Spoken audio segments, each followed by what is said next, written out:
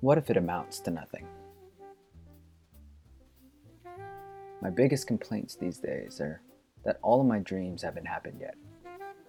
If I'm looking ahead and consider all things I want to happen, all the things I haven't experienced, all the things I haven't achieved, and all the work I need to do to get there, I get pissed, I get impatient, I get discouraged, and consider giving up. The pursuit of your dreams can be tiring and disheartening. Within Joseph Campbell's framework of the monomyth, he considers this stage the initiation.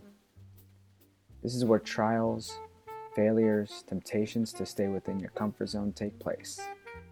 They are eventually transcended and lead to greater understanding. Honestly, ain't nobody got time for that. Give me my 3-day weekend, my new Netflix shows, all the sugary sweets I've been avoiding all week, and leave me alone. I don't want transcendence or enlightenment. I don't want hardship. Sometimes I just want to give up and rest in my cocoon. I've got a house, money is good, my kids are healthy and wonderful, and my wife is smoking hot. What more could I want? Leave me alone, dreams. But if you're like me, you know they won't, right? They'll keep calling. They'll keep nudging. The essential never imposes, but ever so gently and lovingly, they'll whisper like the wind, calling us to walk the path paved only for us. Richard Rohr in Falling Upward provides his own take of this whisper of the wind. I quote, "The ancients rightly called this internal longing for wholeness, fate, or destiny, the inner voice, or the call of the gods. It has an inevitability, authority, and finality to it, and was at the heart of almost all mythology. Almost all heroes heard an inner voice that spoke to them. In fact, their heroism was in their ability to hear that voice and to risk following it, wherever." End quote. Again, stop inspiring me, dreams. Leave me alone. I want to be comfortable. But those of us who dare answer the call know that deep inside, we can't maintain the status quo, can we?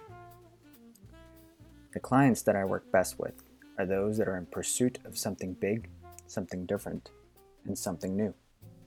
They are aligned with their greatest gifts, and they are in pursuit of their dreams. Dreams of a new career, a deeper relationship, a new relationship, moving to a new place, making more money with greater ease, or finally executing on that thing you've been talking about for years. The first step is admitting to yourself that there is a dream, a call to destiny, the inner voice, getting drastically clear on that dream, what it is and who it's about. Once we get clear, these questions always seem to be next. What if it amounts to nothing? What if I go for it and I fail? What if I pour my complete heart into this and my heart is broken? Here's what I've experienced so far. It only amounts to nothing if you decide it does. The pursuit of your dreams is essentially a dance with you and the universe. You essentially have zero control over the outcomes, but once you go for it, there are all sorts of new experiences, realities, and possibilities that would have never existed had your dreams only stayed in your head. You will fail. You will fail a lot. Campbell says, and I quote, "If your bliss is just fun and excitement, then you are on the wrong path. Sometimes pain is bliss." End quote. Your heart will break. It will be painful sometimes. It will be sad. You will suffer. C.S. Lewis had this to say about having your heart broken. I quote, To love at all is to be vulnerable. Love anything in your heart will be wrung and possibly broken. If you want to make sure of keeping it intact, you must give it to no one, not even an animal. Wrap it carefully around with hobbies and little luxuries. Avoid all entanglements. Lock it up safe in the casket or coffin of your selfishness. But in that casket, safe, dark, motionless, airless, it will change. It will not be broken. It will become unbreakable, impenetrable, irredeemable. To love is to be vulnerable. End quote. My friends, in the quiet, what's been gently nudging at you? Follow this voice. Trust it. Yes, there are challenges, but there is also bliss, freedom, and light, an expansiveness that can't be fully articulated, only experienced. And once you say yes, you won't go at it alone.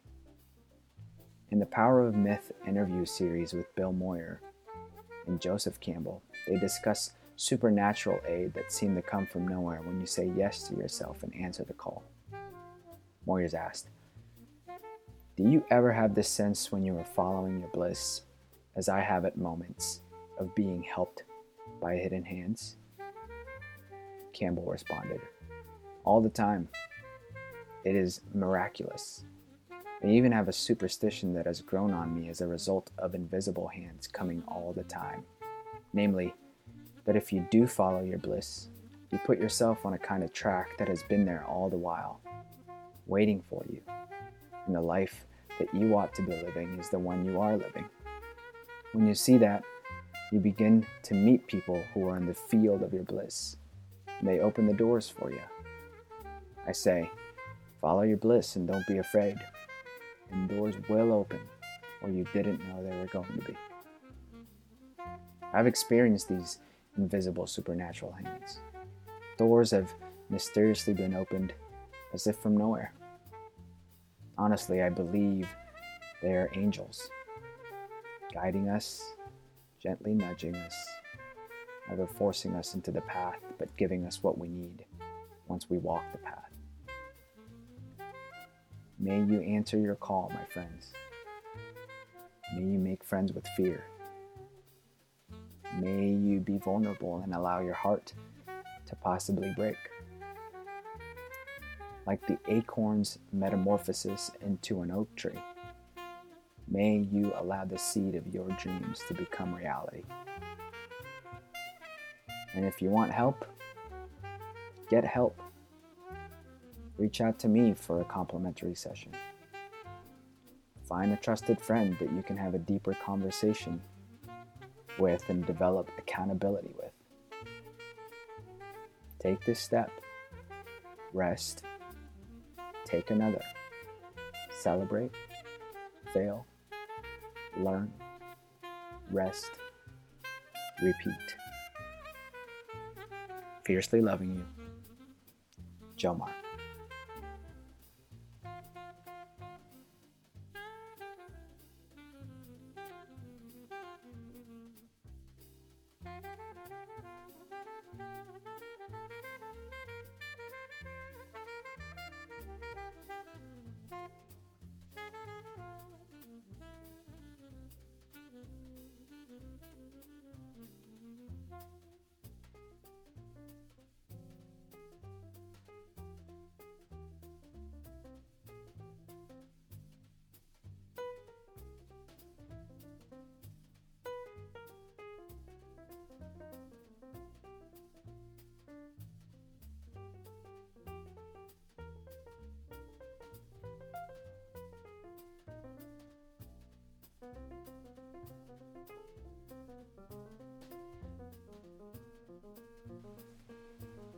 Hey there, thanks for listening.